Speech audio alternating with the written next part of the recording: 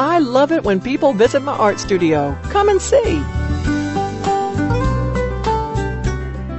Hi, I'm Joni Eareckson Tada, and if you were to come to my art studio, you would probably see an overflowing trash can, because I definitely throw away more sketches than I keep.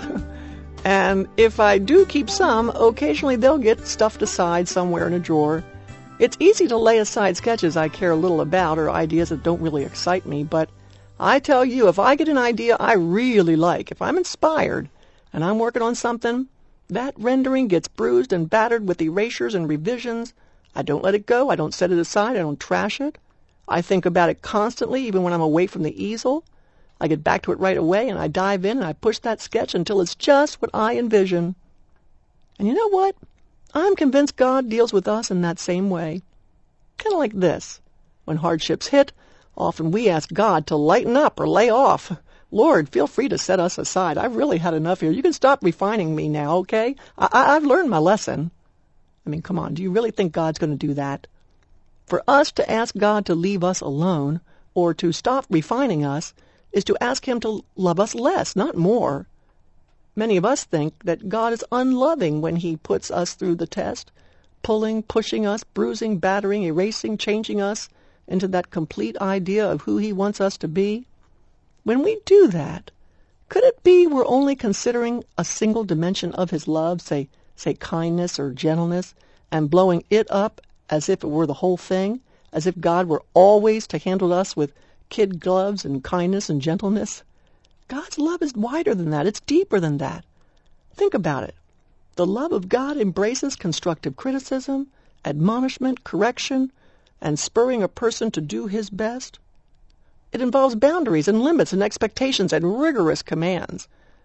So if by love we mean always keeping another from suffering or preventing any discomfort, then we would say that God is not always loving.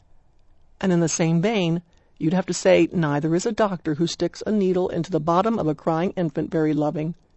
But that's just not true. You know genuine love has to embrace correction and pain and reproof and refinement.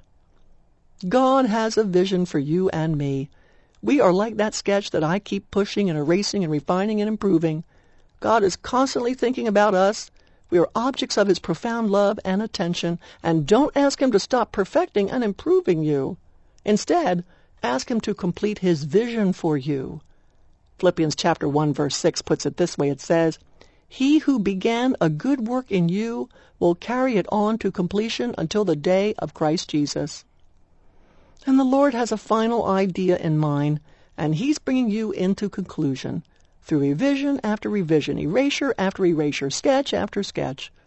And by doing that, He is not loving you less. Believe me, He's loving you more.